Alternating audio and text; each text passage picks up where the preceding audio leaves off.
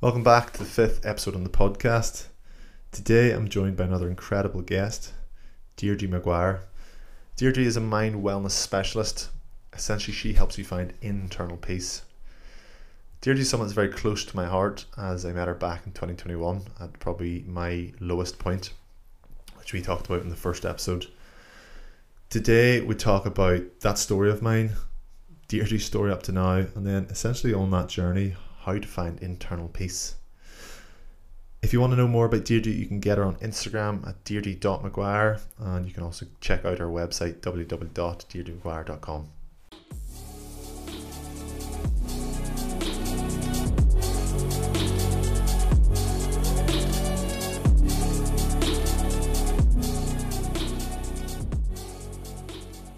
Deirdre, welcome to the podcast. I'm so excited to be here. Thank you for having me. That's brilliant to see you again. So, I think you've been on quite a few podcasts now. You've people maybe heard about who you are, but for anyone that hasn't, who is Deirdre Maguire?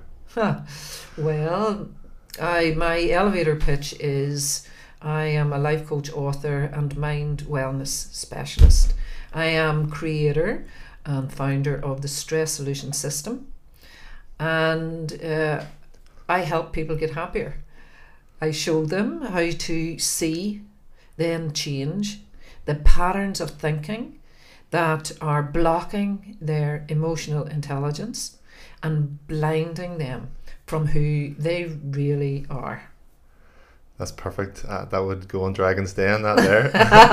It's much better than just like, I help people. You know, it's really makes it clear. And it's a big topic, like happiness. You know, I had a few different guests on before and talking about purpose and, you know, meaning. But in your terms, what makes the difference between someone that is happy and unhappy? There's so many different things, but in your avenue field, like, what's the difference between someone that's happy and unhappy? Well, I would describe happiness almost as a mood. You know, sometimes you're happy, you know, things are going well. Happiness is like the tide. It ebbs and it flows, and you can be happier some days than others. Yeah. But what is driving me, or what I seek for myself and seek to help others find in themselves, is peace. You know, a level of contentment. You know, as I say often, what's wrong is always available. There's always something wrong, and there will always be something wrong. So sometimes you will be happier than others, but if you can have a resting heart rate, you know, the way you're the expert, your resting heart rate. Yeah. So if your resting mindset is one of contentment, then that's what works for me. You can have, you know, I've been high, you know, high, it's really... It can be draining as well. It can be exhausting, and yes. You know, it's important to check in with yourself. Is like, I talked about stress before. Stress is not always bad. Stress can be living on adrenaline and living on cloud nine, and you can tire yourself out from that too. So it's peace. That was a big one that you said. It's searching for peace, not searching for happiness. Well, it's accessing peace. You're not searching for it. Yeah. You're not actually searching for it, although we were never taught any of this. We know this now. You're actually accessing the peace that is already inside you. And when you cultivate the skills that are necessary to get that going on a day-to-day basis in your life, then you've got a good quality of life. You know, that's why I say, like, I've never been older, never fitter, and never happier. Yeah. Because I know that happiness, peace, that, you know, the inner sanctum is, you know, it's a skill, and that you can learn it. Yeah. You know. So it's practice. It's the boring thing. Yeah, the repetitions. You get to do it all over again every day, and you can either think, well, you know, oh God, another day, or you can think, I'm blessed that I'm here, or I'm glad that I'm here, or I'm lucky that I'm here, or I'm happy that I'm here. But if you don't feel that, that's okay too. It's not your fault. It's not your fault if you don't feel like that. That's beautiful. But it is an opportunity for you. That's what our work is about. we were talking before we come on here, why are we actually doing this? Yeah. Why are we doing it? We're doing it because we're fired up with enthusiasm, because we want the world to know that there's another way. There's another way. Yeah. There is another way. I was reading one of your posts about your surname. Yeah. About Gad, and it's such a beautiful name. Yeah. But I remember the first time I heard it, and I thought, Gad, now what is that? What is it?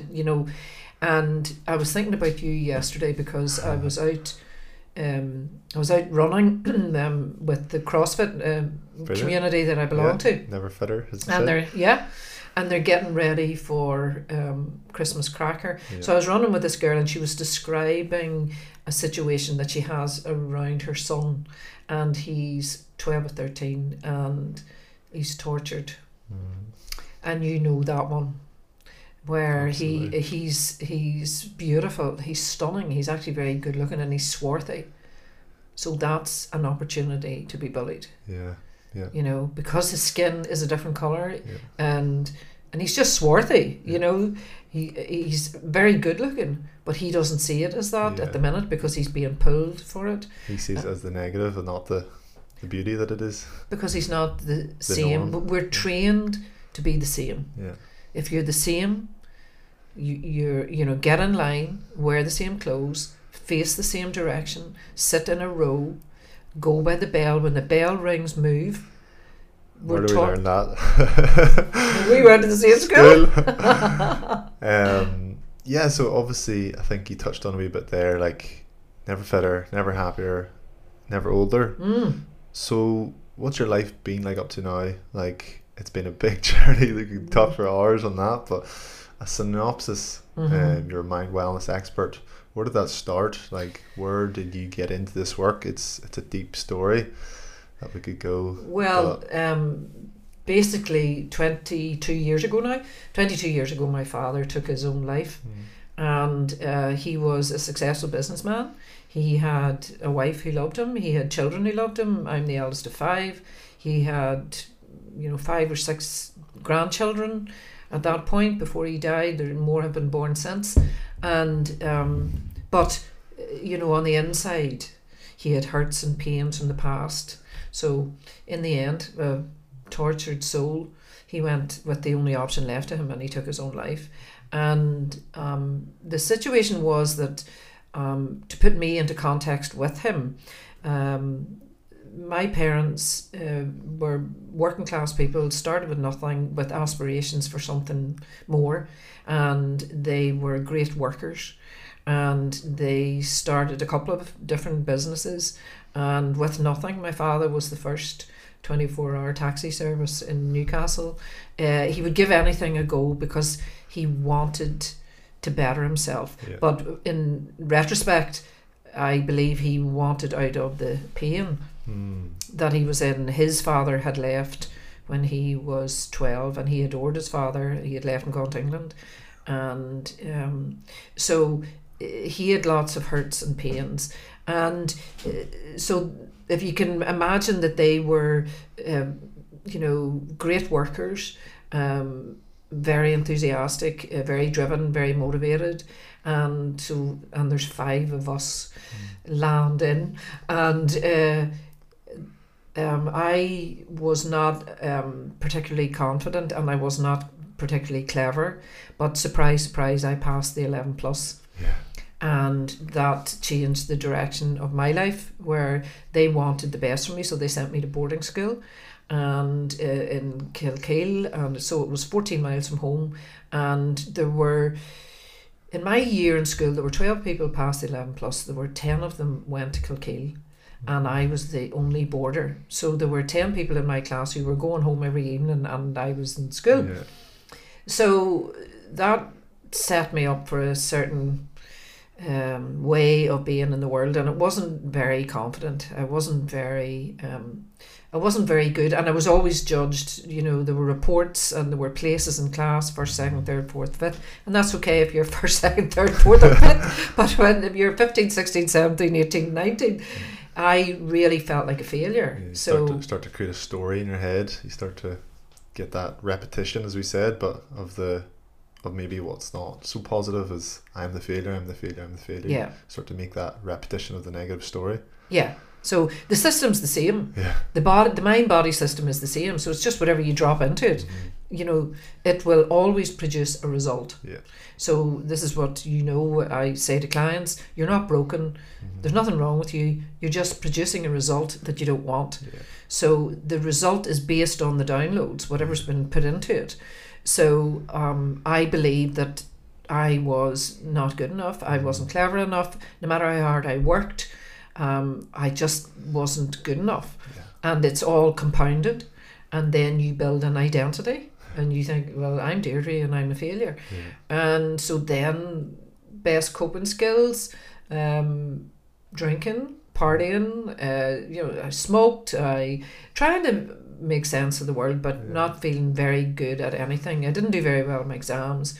I repeated my exams and then I did them again. I did my A-levels 3 times. I may be the only person in the world who did them 3 times. So 20 years of age in a school uniform.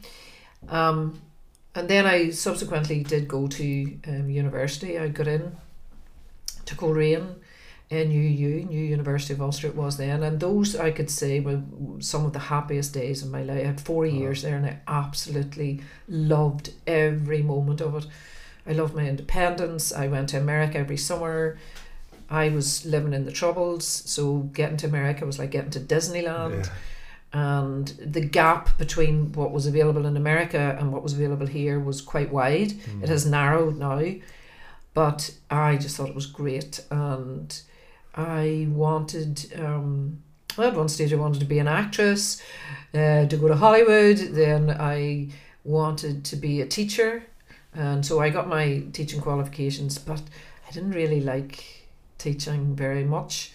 The situation was kind of like, I had trained at NUU, so I was a Catholic who had trained in a non-Catholic institution. So it was very different back then, wasn't it? Yes, so anybody from St Mary's was going to get a job before me, or St Joe's, you know, and so the Catholics didn't want me because I wasn't trained in St Mary's, and the Protestants didn't want me because I was a Catholic. So it was kind of, but it was great because set you on your path. It set me on my path. So I was just bobbing along. I would really describe myself as like a cork on the water, bobbing along. I had no real direction. I had no sense of personal value.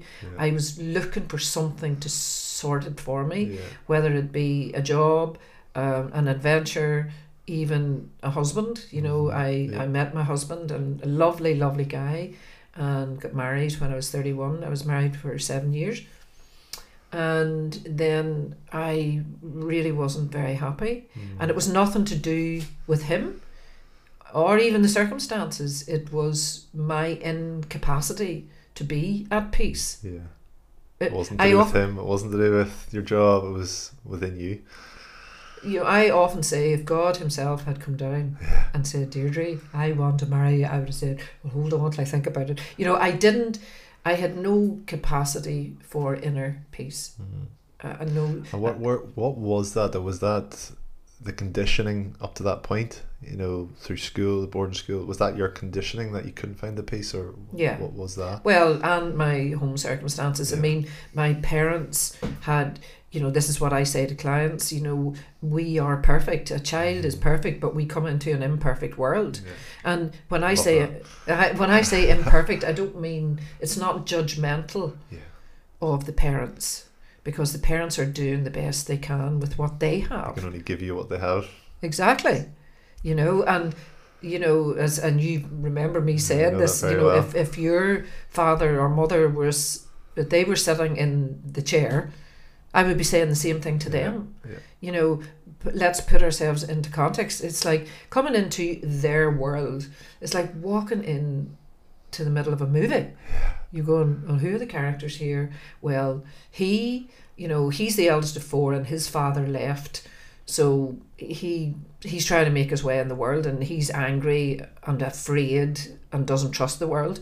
She is the eldest of 10. Her mother was pregnant with her, and she wants to educate herself, but she can't because her parents can't afford, so she has to stay at home and look after the children. So that's a description of my parents. Yeah. So if you put, then I land in and you look around and go, okay, so this is how it is. You start to learn that. And you really do take on. I can remember where I was sitting. I was sitting in the back of my father's van, right? So they had a furniture shop, and my father delivered the furniture. My mother sold it, my father delivered it. And I remember coming home from St. Louis, and I'm in the St. Louis uniform, and I'm sitting in the back of the van with my grandmother, and I am speaking differently. Yeah. Okay, because I have just spent, 2 months. We only got home every couple of months. So I had just spent 2 months in the company of people the kind of people I wasn't normally used to being with. And so I was trying to adapt to that and fit in there. So when I came home, I was speaking quite poshly. Yeah.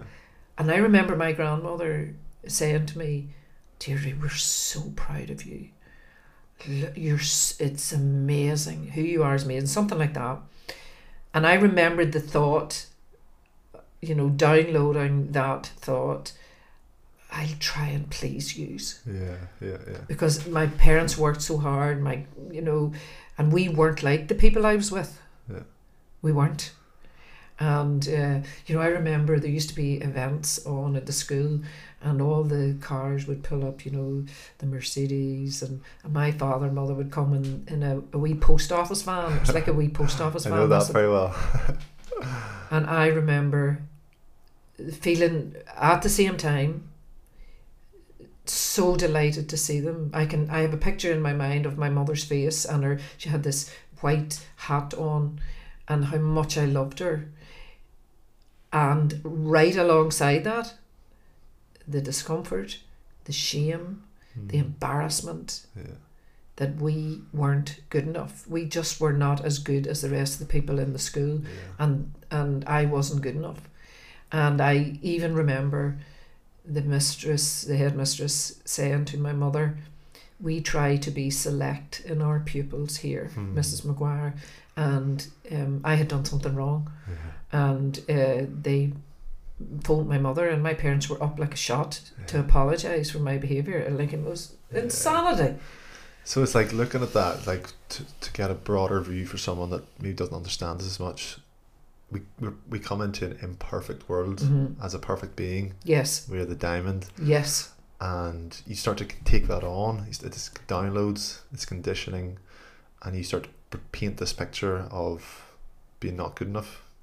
Not is that right? Yeah, when you think that, you see, you're in the vulnerable position, and if you'll remember when I tell you this, but if you can imagine 12-foot giants, you remember me saying it to you, never forget it. If you put yourself into context, a baby coming into the world, like our mutual friend, my nephew Mark Toner and Leah have just given birth to a beautiful little girl, Riva. Now imagine her looking at Mark, these 12-foot giants. Yeah. Like the ceiling of this room is only 8 feet. Yeah. So they've worked it out and calculated it. 12-foot giants. So okay, so I need them. They feed me, they give me shelter, they take care of me, and they are more powerful. They're perfect as such. They are more powerful. So who's right? If something happens, who's right? It has to be them. If something goes on that's not right, I deal a lot with sexual abuse, and this is what happens. The person who is being abused, even though logically you would say, well, they shouldn't have done that, you're right and they're wrong. No, that's not how the mind works at that point, because at that point they have all the power.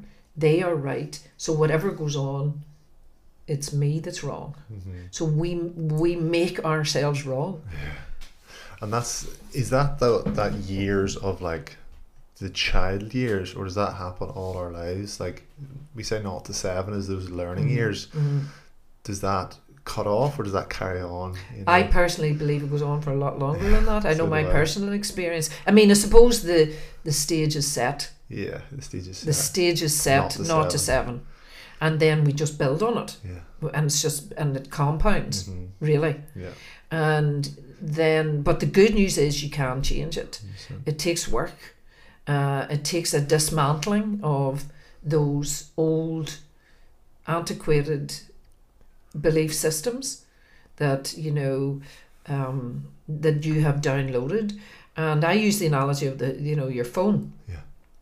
And every phone comes with factory settings, but we download our own apps. So if you lifted my phone, you would hardly recognize. You were going, how do you use this now? Hold on. Even though you have the same phone. Yeah. Because we all have different apps. My downloads are different to yours. Yes.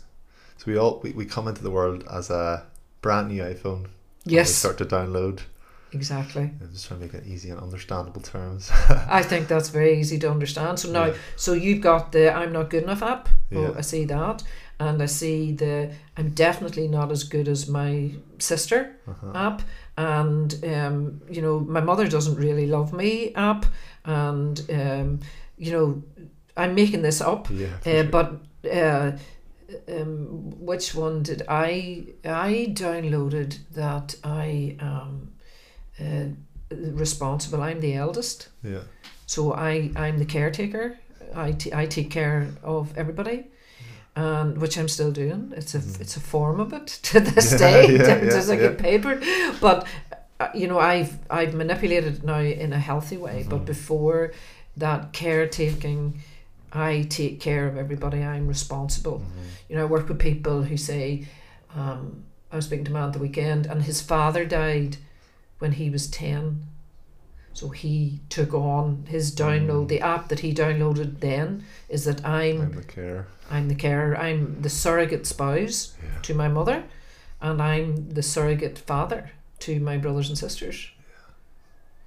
So when I think it's so fascinating. It's absolutely beautiful. It's just taken me right back to when we did the work, like, and obviously we'll talk about that. Like, I came to you with these downloads back in February 2021. I came to you with all these downloads, and the outcome was depression, but it wasn't. That was the effect, not the cause. Yes. So I came to you with these downloads of I'm not good enough. I don't fit in. Oh yeah, that's a big one. Yep. I don't belong. I'm not wanted. I'm not loved. What am I doing here? I have no purpose. These are all these apps that I had. Yeah. You come in and help me change that software. Yes. Do you want to talk about that? So I'm curious, how did you find me? I was I was in a very dark time. Started January 2021. It's through Mark Toner. That was right. It was on the podcast. Oh, is that right? That's how exactly what happened. I listened to the podcast and I was like, I need to see this lady. I just knew, and I contacted you. And I think between listening to you and working with you, it was quite a short space of time, about a month maybe, because I just knew this was the right step. That did a lot for me. That really helped me. Yeah. One, understand this. Yes. You know, I always say awareness is the first step to change. Absolutely. You know, and then the empowerment that you can change. So I think you've steps, don't you? Well, yes, I have 12 steps, but what I say, you know, I do talks and all kinds of different things, and what I will say is when you understand how and why, the what gets easier. When you understand how and why you are doing what you're currently doing, when you're producing the result you are currently producing, the what you need to do to change it gets easier because it makes sense. So that's why the analogy of the phone and the apps makes sense. You're the latest iPhone. You are incredible. You're amazing. You're incredible. As I say, you're a diamond. But you just have some dodgy downloads, and they're slowing, you know, your way of being in the world because they're clogging up your system. And when we offload them, Get them off. Delete it. Do you need that? No, I don't need that one at all. Delete it. Do you know that feeling when do you ever do that? Go through your phone and clean out stuff. Right. So it's that feeling that you actually clean it out, and now it's so quick. We're on target.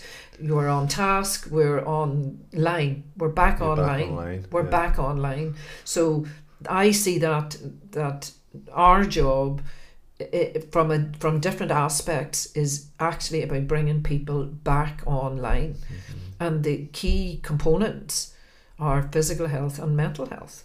Physical health, mental health, emotional health. All them downloads, the stories, that causes a massive stress response, so you're the stress solution system. That's right. Like those are a massive stressor, thinking I'm not good enough, I don't fit in. It's a massive stressor, not fitting in. So I came to you very stressed, very unhappy, and again, that's just the effect of the way of thinking and the downloads that I've taken on. So taking ourselves back a few years, I come to your house, I sit in the hot seat, and we start going into our first session. I remember you made me write a top 10 trauma list, which I still have today because it's beautiful to look at and see that I've overcame them all. So how does the session look like to work through my downloads? So what the first thing is actually before that, is actually when you actually make the call. That's the hardest thing. And as soon as, this is what I say to, without exception, whether you text me or you phone me or we bump into each other or whatever, I say, well done you. Congratulations, well done you. That's the hardest thing you'll ever have to do. It really is. No matter, other stuff happens, but when you make that decision that you want something else and that you're prepared to take the action to get it, the lowest point is the turning point.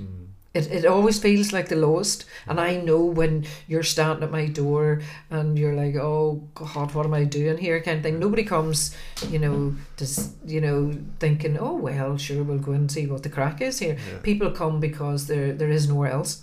They've run out of road. Do you think it's that element that people say, it's like, it's the pain has got too great? It's the pain of staying the same is worse than the pain of change. Exactly. People stay in that painful experience for years because the thought of changing is even harder. And some people die. Some people never change. Some people never get to that point. They surrender and and live lives of quiet desperation. So what makes someone change? Is it getting so desperate? It's the bottom. I think there's a synchronicity to life, and that's why no matter who sits in my chair, I smile inside to myself and think there is a divine synchronicity here. And the person who's in the chair is the one that's supposed to be in it. We all know the ones we want to be in the chair. I wish she would go and get herself sorted. I wish he would go and get himself sorted. But that's not how it works. So the people who are in the chair are the people who are supposed to be there, and I honour that. So in answer to your question, I will say, well done, good man, good woman, you got here, right. And then this, you come into my kitchen, it's not a therapist's office. No, it's not very relaxed. It makes you feel at ease. It's very deliberate. I have a beautiful home, and the kitchen has floor to ceiling glass, and it looks out over the Mourne Mountains, and it's really beautiful. But it wasn't consciously done at the time, but now it's perfect. That we are so frightened. We've been so frightened by life, and it can show up in so many different ways. It shows up as anger or defense or so debilitated. You can be so debilitated. It can show up as physical illness. You can't sleep, or you've got some kind of physical malfunction, and that is the mind expressing itself through the body. And so it shows up in a whole lot of different ways, and there are many reasons that people come, but the source, the core of it is always the same. There's something wrong with me, and it's me. It's not it. You know, people, you know, I was studying this last night. People, we think from the outside in, and what we need to do is think from the inside out. And when you take care of the inside, the outside's not so important. I mean, today is a really stormy day here in Ireland. Absolutely. I didn't know whether you'd make it. And but you know, it's clouds and sun. You would be forgiven for thinking the sun had gone away, but the sun is always there. The sun never leaves. The sun is the constant. You are the constant. You are amazing. You're incredible. You're life. You are life. You're actually life. That's what you are. You know, I was giving a talk the other day at Linwood's, and at the end of it, I was just saying to them, you know, when all the sperm were swimming towards the egg, you won. And I remember saying that to you. Yeah, I did. You know, you won. Own your, you know, winnership. I don't know if that's a word. You know, own that and start to own it and build on it. You know, it can be tiny. You know, it can be minuscule. It can be, but it's there. Otherwise, you wouldn't be out the door. You wouldn't be wanting something else. I often say that, you know, I've thought a lot about my father's suicide, and the reason that I believe that people do that is because of their awareness that there is something else. They think you would think it's because they thought there's nothing else. It's not.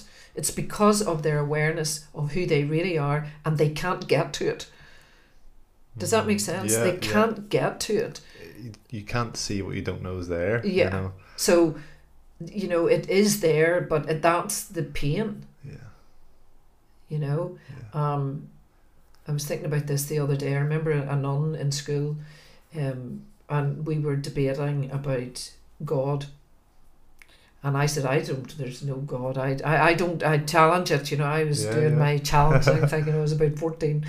And she said to me, I never forgot it, she said to me, have you ever seen perfection? Have you ever seen perfection? It's perfect. And I said, well, I've looked at the, you know, the mountains of Mourne, or I've looked at the, you know, I've been in Hawaii and I've seen a Hawaiian sunset, or the Grand Canyon. I remember looking at the Grand Canyon, and she said to me, but is it perfect? And I went, well, it's not perfect, but it's beautiful. It's beautiful. And she said, well, so where did you get your idea of perfection from, if you've never seen it? That changed it for me. That's, where have you gotten your idea of perfection from if you have never seen it? I mean, you could even say, you know, I love Lisa Jane, I'm in love with, and she's perfect. Is that perfect? Is it perfect? So where is the idea of perfection coming from? And that is the God in you, and call it whatever you like, call it spirit, life, divine call it source, whatever. God. The word God can be misunderstood, totally misunderstood, and we have such trances with it, because when I was growing up, certainly the God of my childhood was a very angry God, and he would send you to hell and forever, and if you were a good girl you got into heaven, if you were a bad girl you went to hell, and so he was very cross and angry, and so whatever you choose to call that thing that's inside you, that is your life force, that's, you know, what we're seeking, and that's what we're both driven to share with others. That's what I believe anyway. 100%. So like, again, I came to you with this vision of myself, this download of all these different stories, but I think the effects are different than the causes. The effects was, I was a big binge eater, you know. I was I was seeking validation. I was all this different sort of, maybe you'd probably call addictions, and so I would call them coping skills. Coping skills, so coping skills and coping skills is a good word. It's the way you've learnt. You were good at it. The way you've learnt. You were good at binging. I was very good at it. So talk to me about coping skills. Like that's people's way of dealing with it. If they didn't have it, it'd probably be a whole lot worse. Yeah. So it solves a problem. Yeah, I think a lot of people come at it. We need to solve this coping, this binge eating, but that's just the effect. No, so that's the symptom. That's the word. Yeah, you ask, people like, again, my father, towards the end of his life, he was drinking, and his drinking was out of control for him, and everyone's trying to fix the drinking, aren't they? Everyone's trying to cure the addiction. Yes, but it's not. So my journey back at that point was to get into 12-step recovery. So I couldn't fix my father. So part of my story was that I surrendered to. I couldn't do it anymore. I couldn't sort him out. Couldn't fix him. So I surrendered and said, okay, I was in so much pain.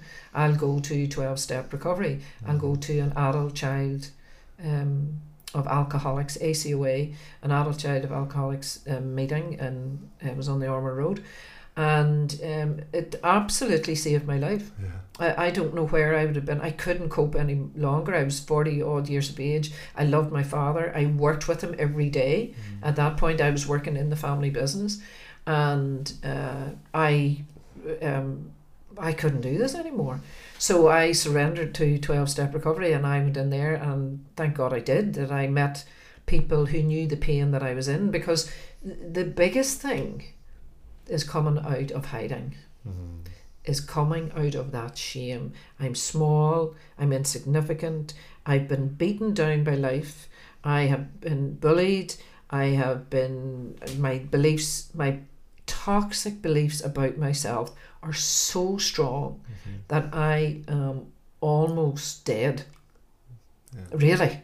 I might be breathing and functioning, but I'm not living, and so if whatever gets you out of that, and sometimes it's alcohol, it's food, it's sex, it's fitness, 100% fitness, right. I've done them all, and so it solves a problem. So if solving the problem, does it give you a feeling, because you don't feel inside? Like, how does it solve the problem? Is it a dopamine fix? Is it a how does it solve the problem? It numbs out the pain. Numbs the pain. I was sitting on Friday night or Saturday. It was Saturday night. I was at home. I was on my own, and my little ritual at the weekend is that I will buy sourdough pizza, vegetarian sourdough pizza on a Friday night, and I will eat half of it on Friday night, and I eat the other half on Saturday night, and I get a bar of chocolate, and I enjoy that.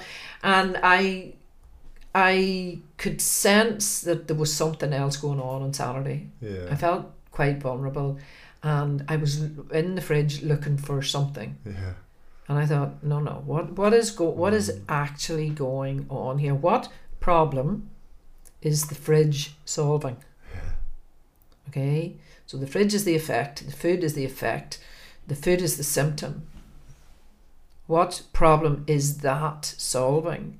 And I felt the loneliness of I was alone, and I'm not. Lots of times when I'm alone, I love it, but this was different. I feel lonely. I would like company. I would like to be able to share part of my life with someone. Currently I'm single, and I would like that, and I really felt it. But the difference is that, and I'm happy to say I'm taking action on it. I'm active, and I've got my singledom project on the go. I've got a date this week, and I'm doing all that. Good on you. So the difference is that I allow myself to feel the feelings. Yeah, that's the big one. Not numb them, eat them, work them, but allow them to be here. And this is what I will say to people. We're not going to change them, we're not going to solve them, but we are just allowing them to be. Pushing it away. Yes, just to be here. I feel lonely. And allow that loneliness feeling to be there. And what you will find is that if you allow it to be there, it will pass. The fridge is not going to solve it. And if the fridge solves it for a wee while, that's okay too. Come back again. But when when it gets out of hand and your life isn't the way you want it. I mean, I have a goal that of a level of fitness that I want for myself, and I'm very happy to report that it's my normal now. You know, I go to CrossFit 4 times a week, and and now I've actually realised that I'm actually doing it 5 times, because on a Sunday we meet up, and the ones who are doing the Christmas cracker, who are training for that, they do a hard run. Like, okay, I don't think you shared your age yet, though. I know, 67. I know, absolutely fine. I know, it is funny. I know. We have a WhatsApp group, and this is a shout out to Damien McGrady, who he and Kieran Walsh organise the and Neil Toner, I have to say him too, and you can't leave anybody out, Jason, so they're all involved in it, but Damien, he tracks the routes for us and decides on what they are, and they have man of the match or woman of the match or person of the match or whatever. And last week we were not running. We were, myself and another couple of other girls were walking, and then we decided to run. So I really, really loved it. Of course, I mean, back in the day, I did run 3 marathons, and in an attempt to make sense of my life. But anyway, I ran, and I was very proud of myself the way I ran. I was absolutely punctured, but I really enjoyed it, and ended up at the top of Sleeve Slat, you know, where you can it's beautiful. And so I got commended. I was Woman of the Week or whatever they call it, and it really moved me. You know, Damien said in his 10 years in CrossFit he had never seen anything like this, you know, and it was just really lovely to be acknowledged by the people in CrossFit. But this is my new normal, and that's the difference, you know. The more we do this, I think that's the big piece, the repetitions. The repetition makes it normal, and that's what people don't want. That's why you have a PT. That's why you have somebody like me. That's why you need support. You know, I'm actually in the process of signing up to support for myself, because I really realised that I need a good coach has a coach. Every good coach has a good coach. I couldn't agree with that anymore. I absolutely, you know, and I've been trying to do it on my own, and the very thing that I'm saying to other people, I think it's that vulnerability again, isn't it? It's like, I'm supposed to be the brilliant coach, and being vulnerable to hire a coach. It's hard, but it's a brilliant step. But it's that vulnerability, isn't it? It absolutely is, and I'm actually very excited about it now, because it's been something I've been looking for a long time, and I have searched and couldn't find anybody. But here's the thing, like what we were talking about before we came on air, set your intention. Set your emotional sat-nav, set your GPS. What do I want? You know, if you and I, you know, and I've used this before with you, if you and I go out and get into the car and I say, where do you want to go? And you say, Deirdre, I don't care, wherever you're going, you go, you choose. And I go, well, I don't know, where do you want to go? I don't know. And we can't, I'll go anywhere, but we cannot actually, somebody has to make a decision about what the destination is. And that's the key. When you set your intention, when you say, this is what I want, and it's big, and I'm scared I won't be able to do it because all the dud apps are going to show up. You know, all the reasons why. And when you think about it, the reason you wanted to fit in, Ben, was only because that's the way you were trained. Exactly. So you thought, well, this is how you do it. This is how you do success. Everybody's the same. I think I learnt, like, it's wrong to be different.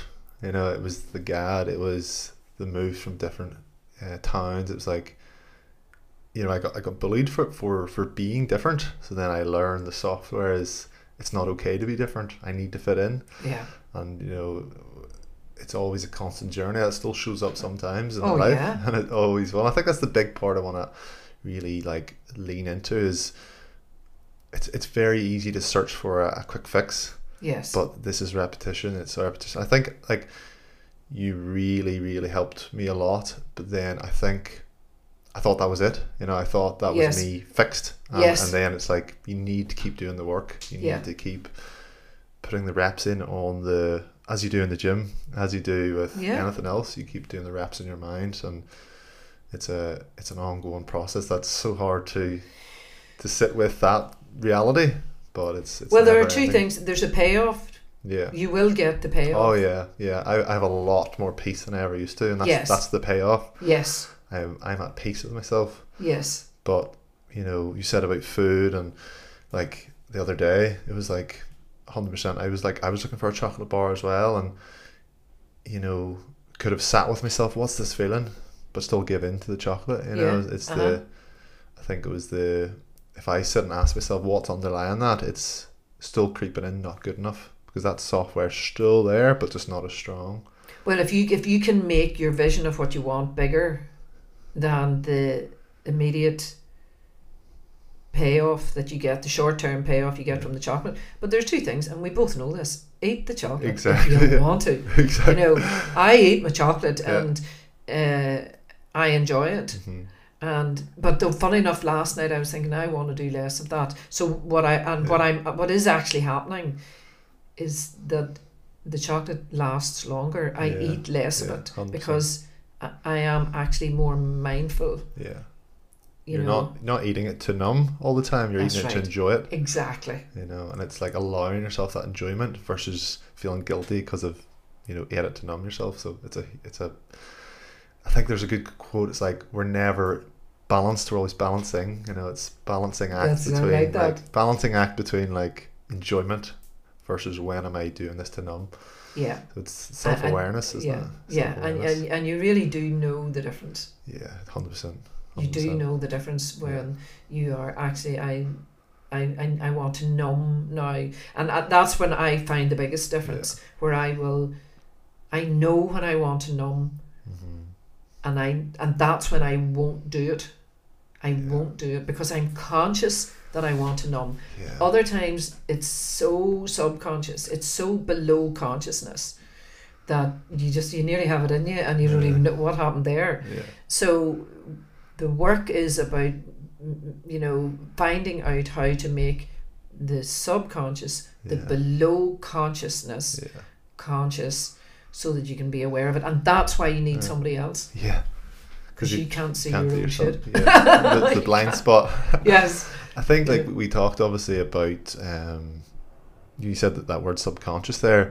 You have an amazing analogy, the golf ball and the football field. Okay. I think that's a really good way of making it understandable. Like, 'cause subconscious, conscious, it's quite hard to understand if you're not in this work. Yeah. So I want to achieve this. My goals. It's that conscious mind, but your subconscious is so much more powerful. So maybe you can give that analogy to that. So if you can imagine if you're listening to this and imagine your local playing field, okay, and then notice the goalpost. Yeah. And on the goalpost, you place a golf ball. Okay. Pretty small in comparison. So now the golf ball represents your conscious mind, and the entire playing field represents your subconscious mind. So consciously, golf ball, you want to write a book. Consciously, I want to write a book. Yeah. Subconsciously, whole playing field, there are hurts and pains and memories of being rejected and red marks on exercise books and being laughed at when you were reading out and all kinds of things in there. And those are the subconscious memories. But it's important to understand that the reason you keep those is because your mind is trying to keep you safe. Yeah. It's saying, well, you never want to be humiliated the way you were the day the teacher put a big red mark on your book. Remember how painful that was. Yeah. You don't want to experience that again. So you may not have a conscious memory of the teacher saying that to you at the time, but let me tell you, it's in there. Yeah. And I liken the conscious, the unconscious mind to a black box recorder. I call it the black box recorder, which is the black box recorder of an aeroplane that records everything and keeps it for safety. And so all those experiences, your 11 plus experience, your I'm not as good as my sister experience, or I'm not as good as my brother experience, or I didn't get picked for the school team, or I wasn't athletic and I was always last when they were choosing. I mean, that was an awful thing.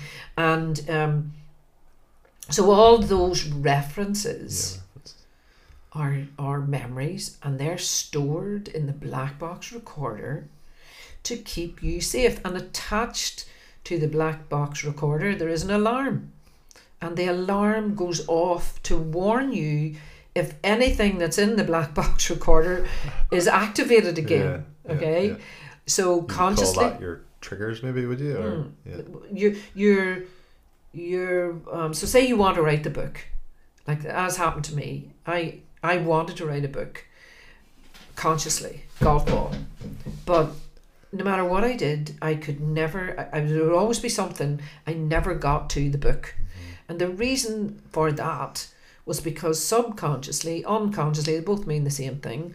I had so many references of failed exams, of being stupid in school, of never getting I always wanted my work read out, and the teacher never read mine out. She read everybody else's, it seemed, but she didn't read mine. So I was downloading the belief, well, obviously you're not good enough, Deirdre. You're just not good enough.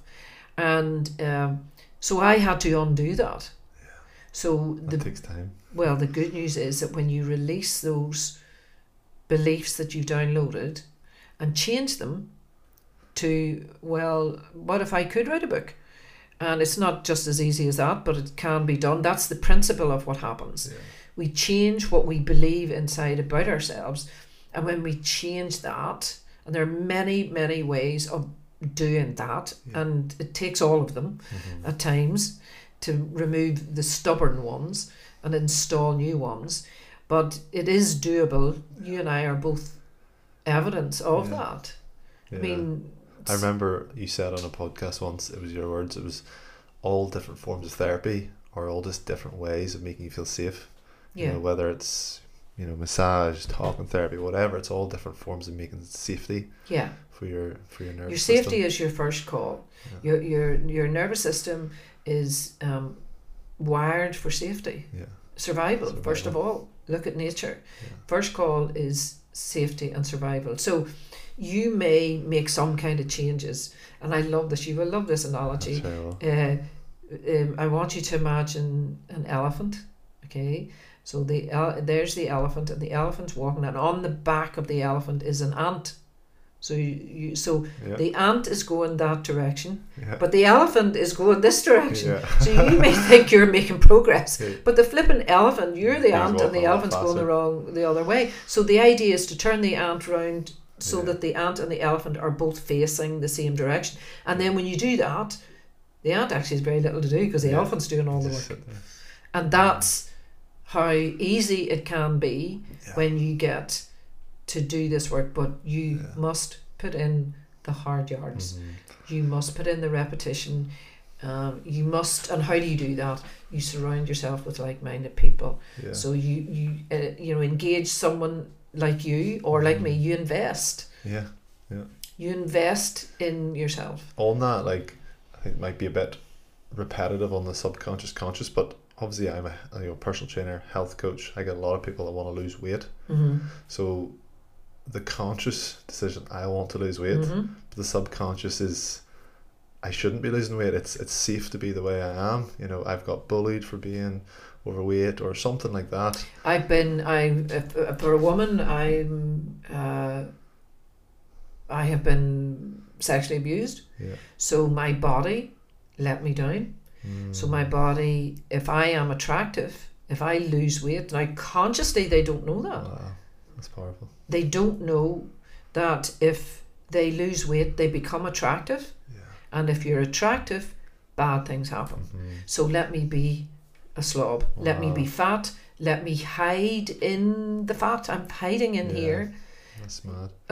I've worked with a lot of people who... that body size is their armour. You know, exactly. It's nobody can get me, you know. Yeah. But then there's also the flip side. I see some people, it's the need to be seen. You know, if I'm big, I will be seen. I've been so small my whole childhood. My parents didn't want me.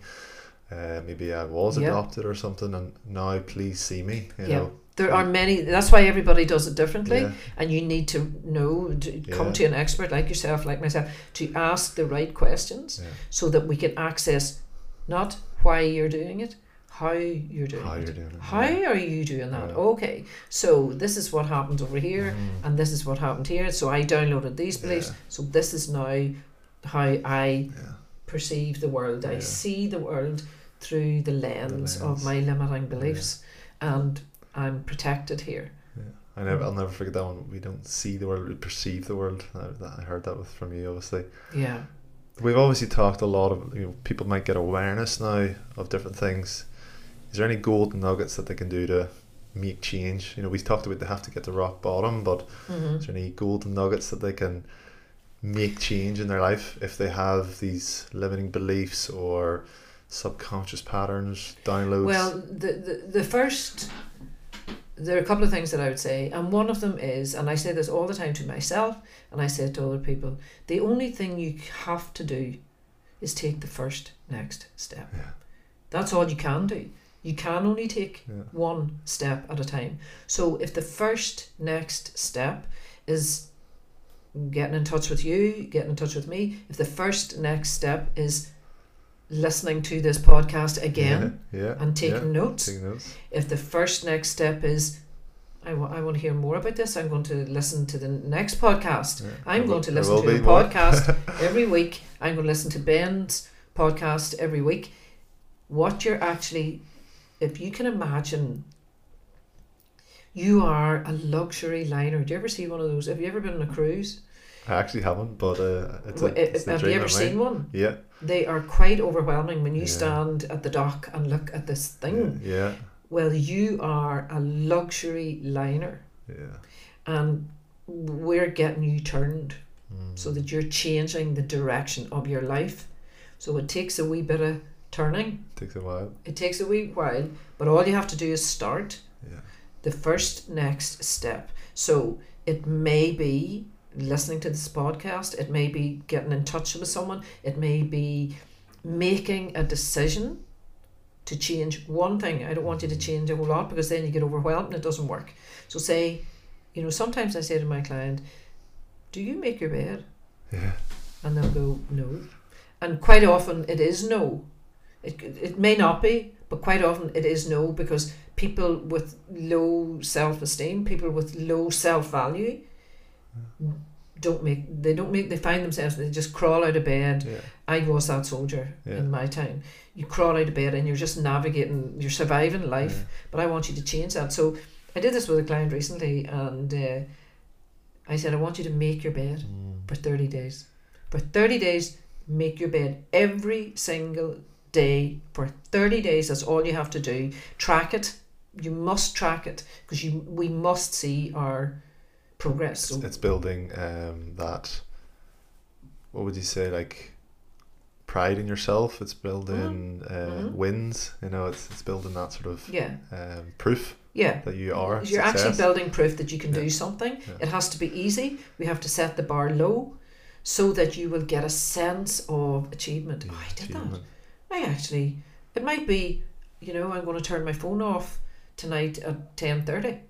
Instead of, some people don't turn the phones off at all. I discovered this recently. I was with a client, and I said, if you can turn your phone off, she said, I'll just put it on silent. And I said, it's a huge one. I'll ask you. She didn't know how to turn her phone off.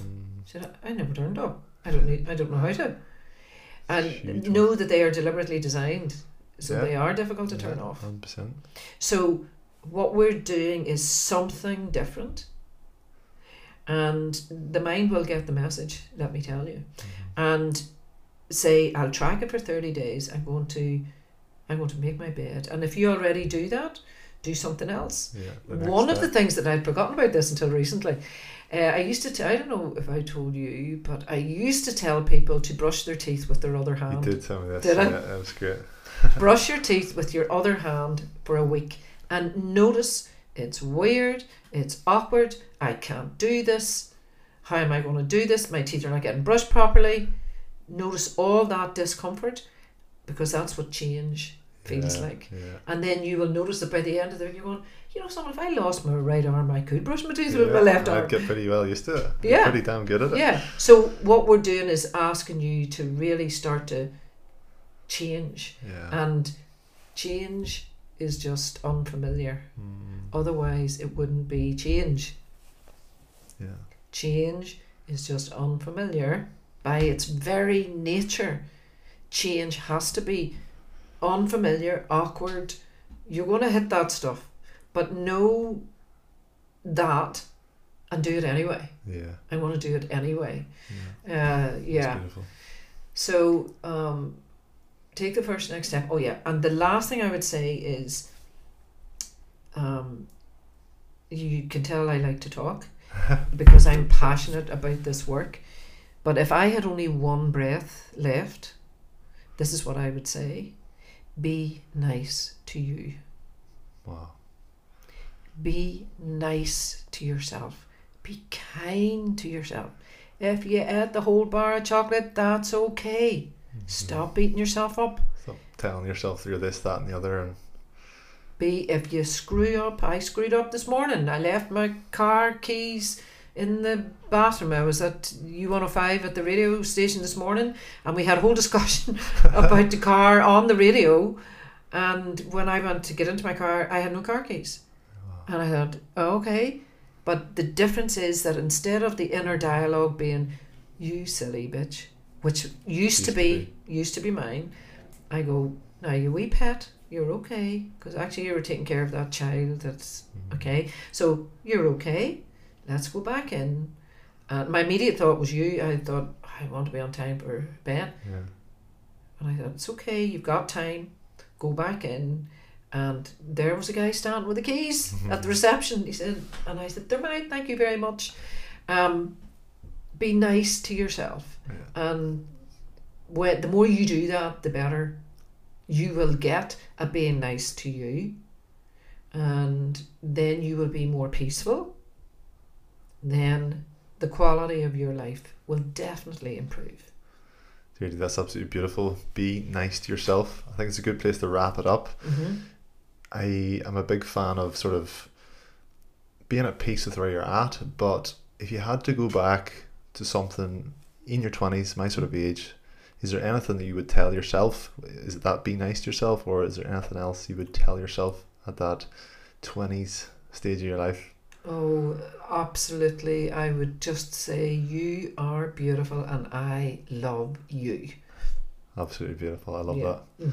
Deirdre, we'll leave it there. Thank you so much, and we will definitely get you on again. Thank you, my love. Thank you so much for inviting me here today. Loved it. Brilliant.